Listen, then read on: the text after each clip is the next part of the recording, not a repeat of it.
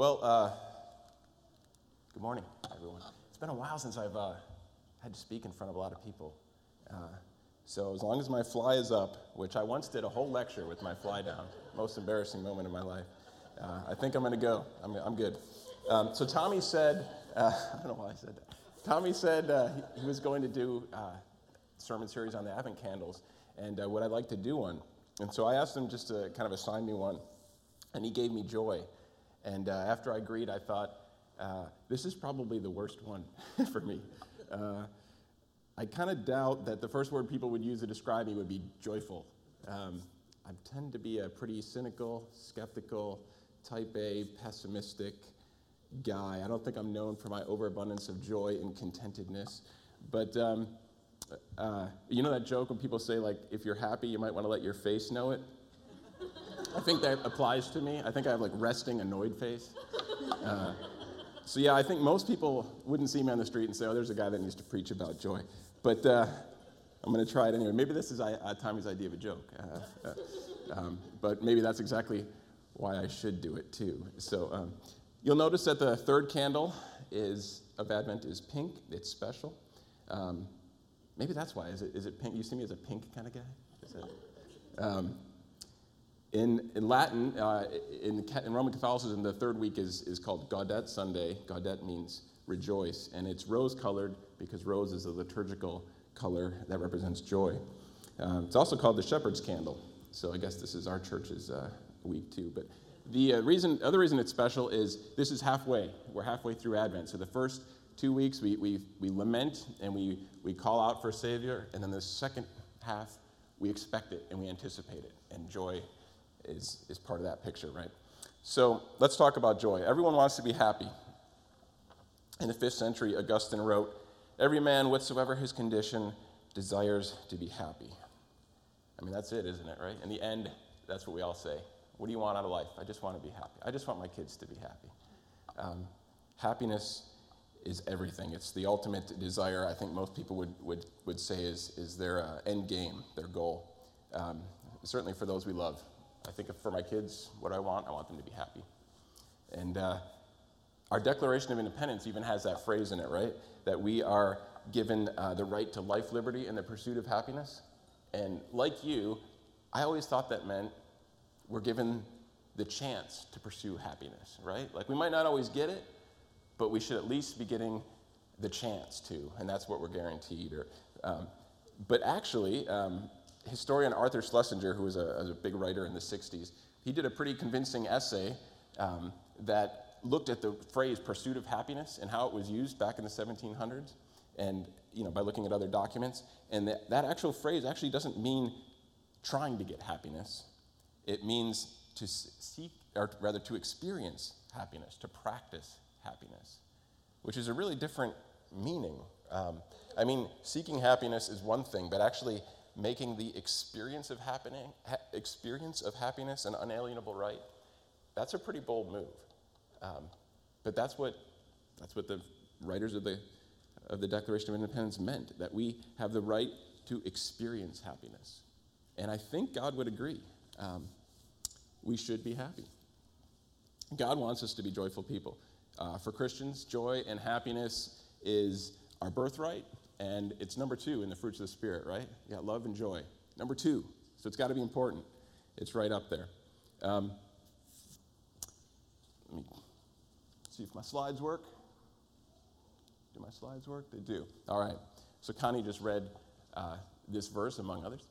Rejoice in the Lord always. Again, I say rejoice. You guys know this verse. A lot of people know this verse. It's written on all sorts of things, very common. But what other command can you think of that's written this way, right? It's not like, don't murder. Again, I say don't murder, right? Like, he repeats it twice. And I think he repeats it twice because he knows we're not going to do it, because he knows we're not going to take this one seriously. It's kind of ironic that the negative commands we take seriously, but the positive ones we're like, those are optional, right? But this is absolutely an imperative statement. It's no less a command than any other scripture line that we read that's in this imperative text. And yet we kind of feel like this one's optional and we kind of have the right to ignore this one. But we really don't. So I just want to ask, like, how do you guys do with this command? Do you think you're a joyful person? Do you rejoice in all situations? Have you found, like Paul said and Connie read, have you found the secret to contentedness in all things, like Paul has? That's a hard question for me. So let's talk about depression. Depression is an epidemic in America. 10% of Americans meet the criteria for diagnostic clinical depression. 10%. And the highest group of depression is actually, sadly, in ages 12 to 25, where it's 17%. 17% in that age group. Here's some more statistics. The number of antidepressants prescribed over the past 6 years has increased by 35%. No one's going to argue with that. We all know some of the fallout that COVID had with regards to mental health. 4 out of 5 people describe depression as a chemical imbalance. Why did I put that in there? You guys remember in the early 2000s, all the Zoloft and Prozac commercials? Remember this guy? Do you remember the little blob Zoloft guy? He was happy, or he was sad, and then he turned happy. But in this commercial, they actually showed us like two nerves, an axon and a dendrite, and the chemical imbalance, serotonin in this case, and how that was your depression. That was the physiologic basis of depression. You guys remember that? I remember that. There were all sorts of commercials like that, but this is the one is most memorable. Before I moved to Oregon, I don't know if any of you guys know this, or I probably wouldn't have told you this, but I was a research pharmacologist. That was my job. I worked in academic research labs, and my primary area of focus was depression. And so in our laboratory, we looked to make novel antidepressants that we could patent. So we were working on the physiology of depression and then developing new compounds that we could test in different models of depression. And so, I was kind of an expert in the sertralines and the fluoxetine, reboxetine, dizipramine, imipramine, salicyline, all the great antidepressants. If you guys want to talk about antidepressants, I'm your guy. But I don't know if you saw this summer. Did you guys see some of these headlines? This was like everything you'd ever done, waste of time. We had this theory of chemical imbalance, whether it was serotonin, dopamine, norepinephrine in the brain, and that was what was causing depression. And all of our drugs are targeted at increasing levels of those neurotransmitters in the brain. And it's all wrong. We all there's a consensus now that we don't know really what causes depression. Here's some quotes that are well stated. First of all, SSRIs, as selective serotonin reuptake inhibitors like Prozac or Zoloft, they do work in people. 20 to 40% will have some efficacious response, but no one knows why, and I think that's really interesting. And so they're actually telling clinicians now, do not tell your patients they have a chemical imbalance, because that's actually not evidence-based at all. And I love that conclusion. The field currently lacks a clear understanding of the biological basis of depression. So why do I say all this? Because I want to submit to you that depression, at least some significant fraction of it, is not a chemical or genetic phenomenon, but it's spiritual. And even after decades of work in the field of depression and mood, there's still no observable physiologic markers that we can measure in a depressed patient. Right? You can't get an MRI to find out if you're depressed. There's no blood test for depression. It's a clinical diagnosis, meaning it's a subjective diagnosis of the provider. And so that's really interesting. We can't detect it, so it's up here. It's a state of mind. It's a state of being. And it can sometimes be helped by drugs, as we know, but you can't take a biopsy of the brain, throw it on a microscope slide, look at it, and say, yeah, those neurons are depressed. Like, it just doesn't work that way. And so I believe, and I think all the evidence supports, that it is our mind that creates depressive patterns in the brain, rather than the brain making us depressed. In other words, I think our spirit, our mind, brings about depression rather than a physiologic force outside forcing depression on us. And now that's not to say that depression isn't real. My Lord, is it real, right? It kills people. It's very real. It's very real. But since it's not something we can objectively measure with any technique we've come up with in medicine today, it's a condition of the mind and it's a state of being, which makes treating depression very different than treating cancer or diabetes. It's just a different monster. And yeah, if you're wondering, there are studies that have looked at depression and religion, and about 2/3 of them do show that those who practice religion, you can define what that means, but practice religion have lower rates of depressive disorder and lower instances of depressive symptoms. I think that's pretty interesting. And even in the most secular field, psychology, psychiatric medicine is a pretty secular field, there is guidelines that state, quote, on balance, religious involvement is conducive to better mental health. They will concede that. I think that's really interesting. So there you go. There's some evidence, if you needed it, that one's spirit and religious practice can affect your mood. But I think we all know that. All right. You still get, there's a little feedback here. You're working on that, aren't you? I should be running sound, shouldn't I? You're making me depressed, Christian. No. It's hard, I know. I'm just giving you grief, because that's what I do. I'm not a joyous person. There are about 2,700 verses that contain the words joy, happiness, gladness, merriment, cheer, laughter in the Bible. And I will now read most of them. No. Here's some of them that you can see, and you've read a lot of these. Romans, rejoice in hope. Should I not turn? Rejoice in hope, be patient. Whatever that knob was, turn it down. It should be muted, right? Yeah, it's off. All right.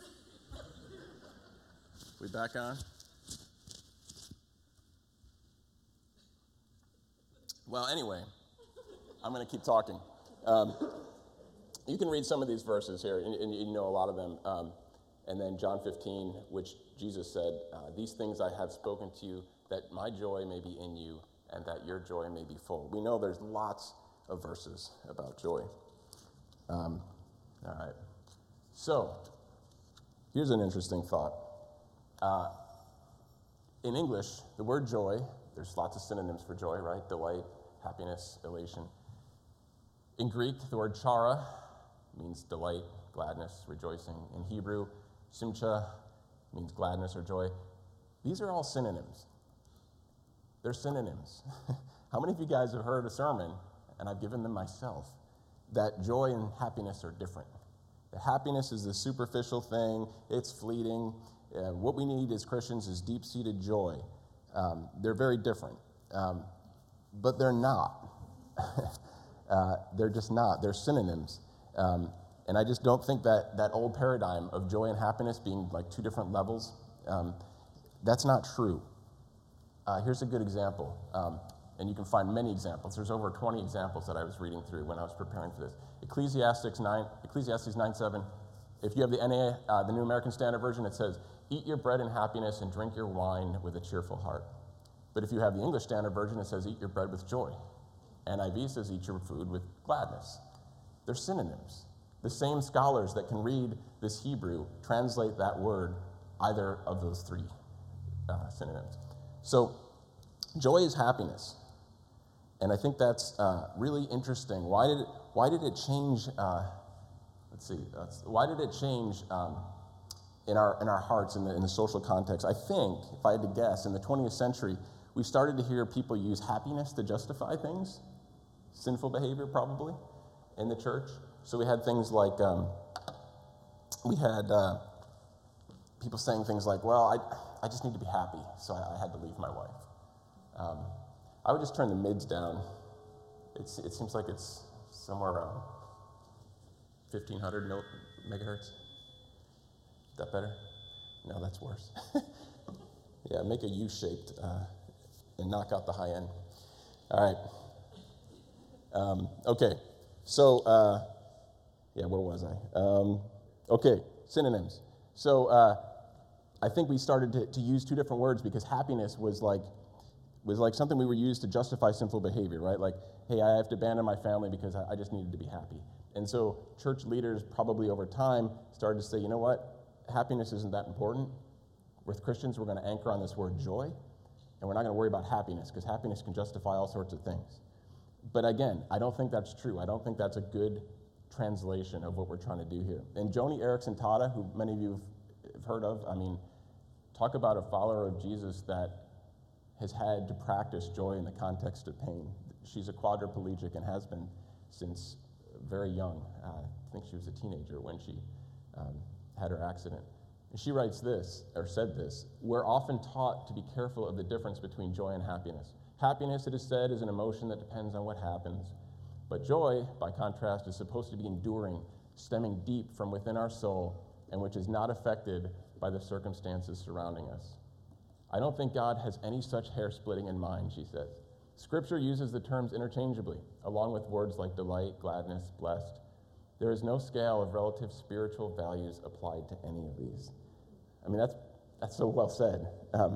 So we can stop pretending that these are two different things. So if you think about that, if scholars consider joy synonymous with the words happy or glad, the next time you see a verse that says joy, read it with the word happy and see what it does.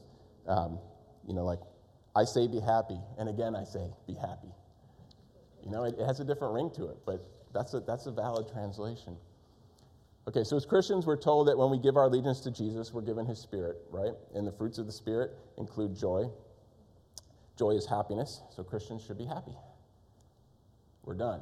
All right? You guys happy 24/7? I doubt it. I doubt many of us have achieved that level yet. But I do think we should, in general, be known as happy people. And that's something that I've been trying to work on. We should certainly be known more for our joy than our sadness.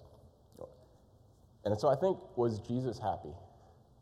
I always think about the historical Jesus a lot. And when I think about Jesus, I admit, I think of this morose preacher that walked around, this deep thinker who was, walked around in sorrow, right?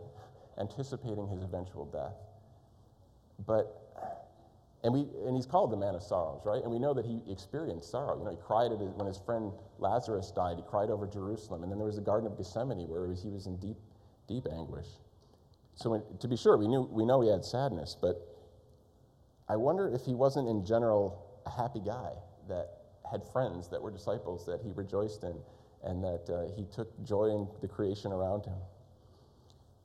Any of you guys watch The Chosen, the movie series? When I first saw that actor's portrayal of Jesus, I was like, this guy's too happy. Like, he smiles too much. He's too jovial. I'm used to the Jesus of Nazareth. Remember that? The actor who played Jesus of Nazareth, or even The Passion. That was a much more stoic portrayal of Jesus. But the more I think about it, the more I think happiness was probably something you could see in Jesus. Certainly if it's a fruit of the Spirit, then he had it. So you don't have to be a Christian to have joy. But you shouldn't be a Christian without it.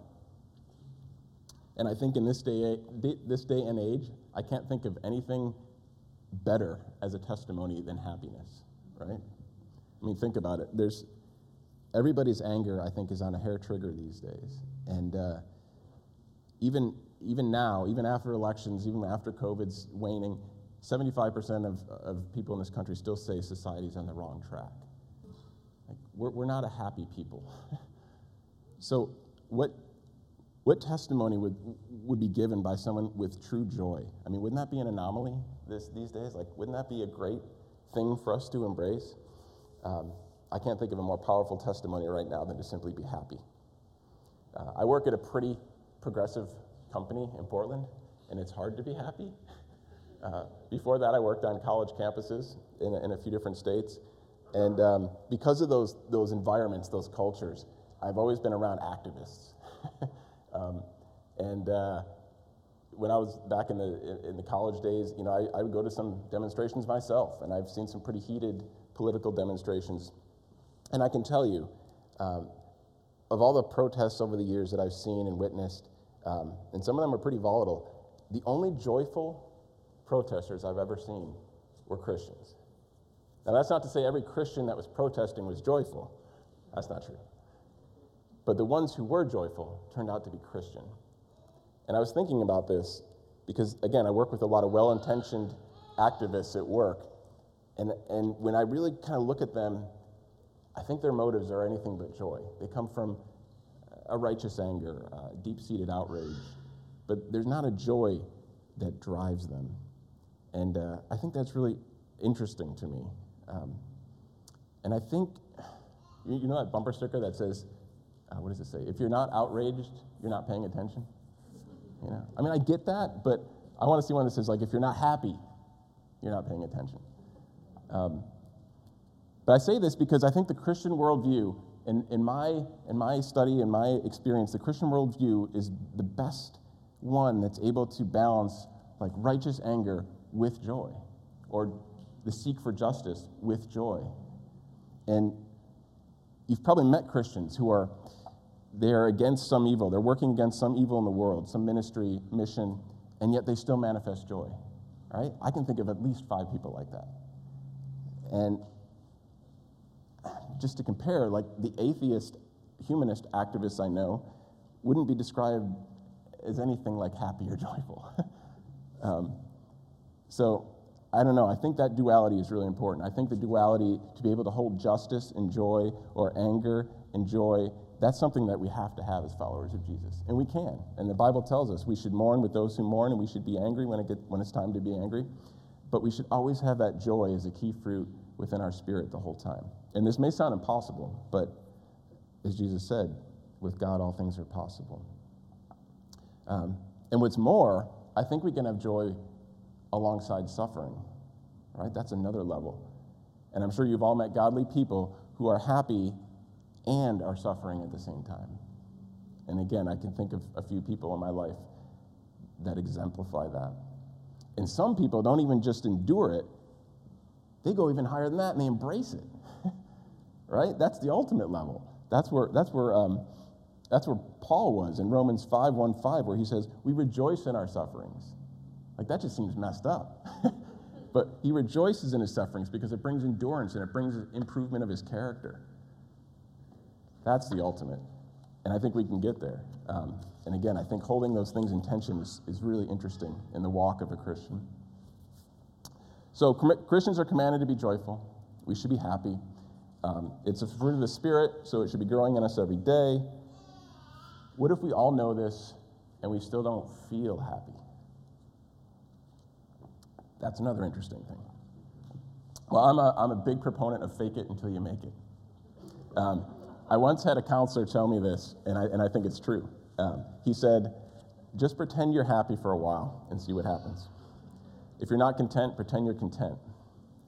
If you're anxious and fearful, pretend you're not. And after a while, he said, you'll realize that you're not acting anymore and your brain has actually rewired itself.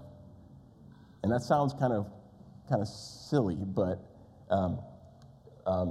Tommy turned me on to Richard Rohr, who's a Franciscan priest and writer, and he said it really eloquently. He said, we do not think ourselves into new ways of living. We live ourselves into new ways of thinking. And I'm going to remember that for the rest of my life, because that is so perfect, right? So am I saying that we're supposed to believe something that isn't true? We should all walk around delusional, go around acting, even when we don't feel something? No. But I also think it's really important to remember that we don't have to feel something for it to be true, right? Like, I don't feel rich all the time, but I know that compared to 99.99% of the world, I am extremely wealthy.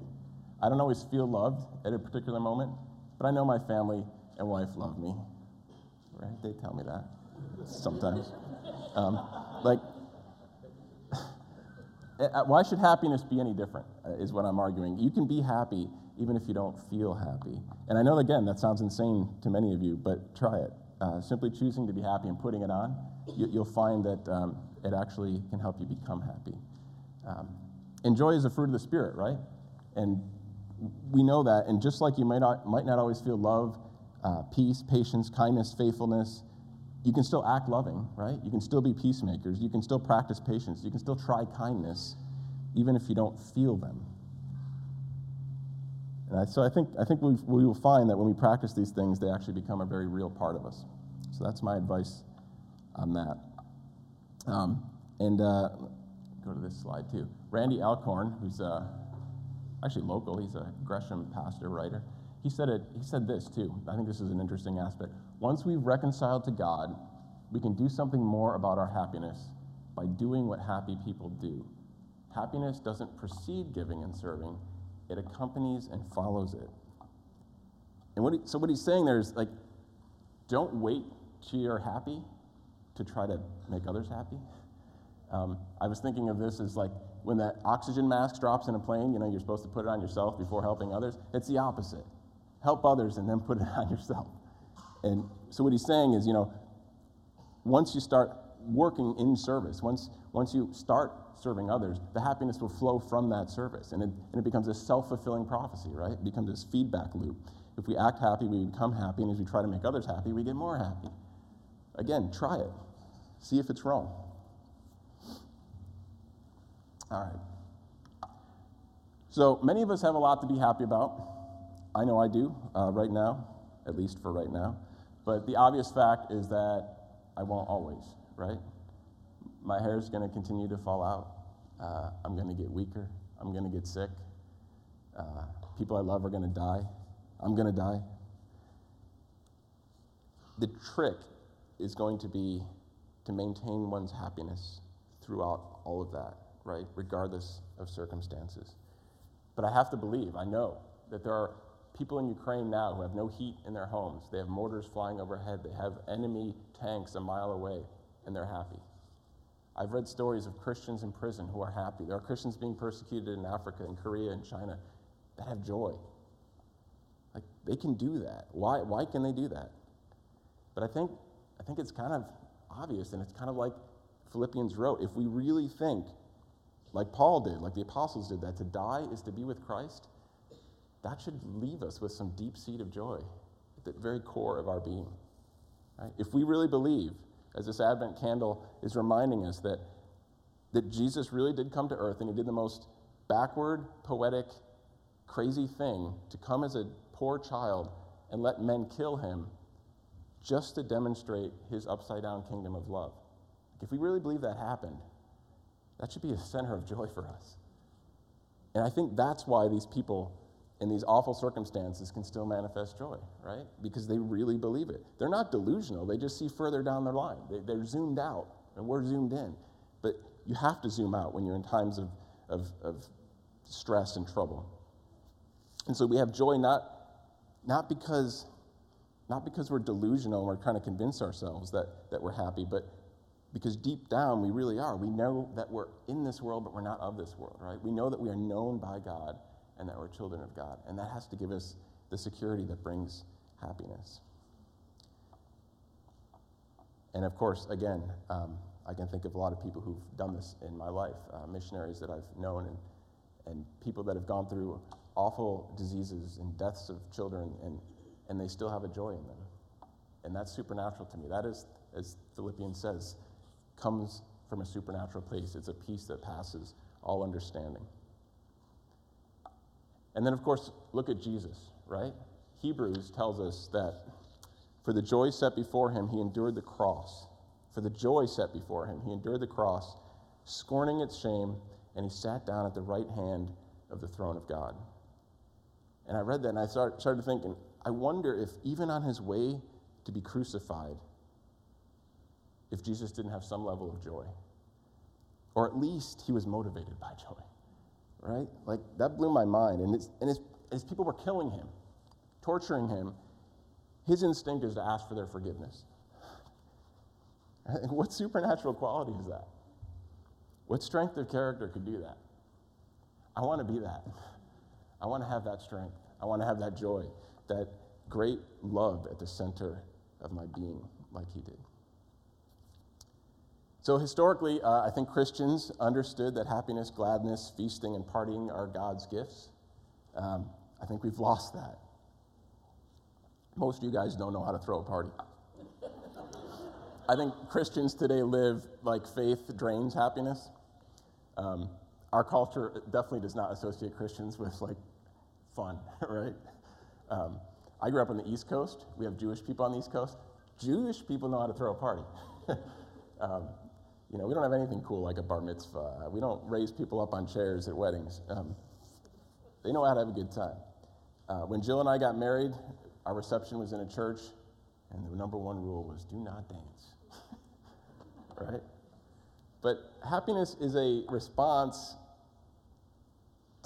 to goodness, to celebration. Like celebration should be a response to happiness, right? And I think we need to practice that.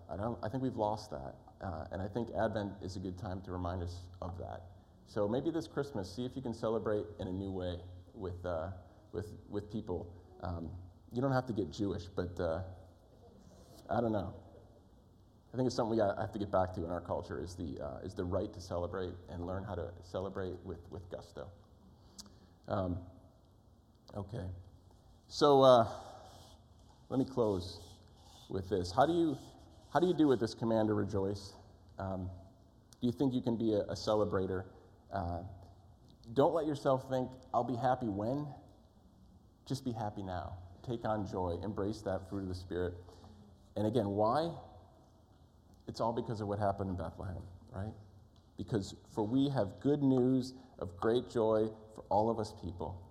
For in the city of David there was born for us a Savior who is Christ the Lord. All right, let's pray. And the music team can come on up. Jesus, Father, Holy Spirit, thank you that we have a worldview that we can be hopeful about, to be happy about. Thank you that we have the promise of joy to come and the opportunity to be happy here and now as well. Help us to rejoice with those who rejoice and to mourn with those who mourn, to pray continually and give thanks in all circumstances, and be happy whatever comes our way. May the gladness in our hearts also make it to our faces. And then that will prompt people to ask, what is the reason for the hope? What is the reason for the happiness within you? We pray this all in the name of Jesus. Amen.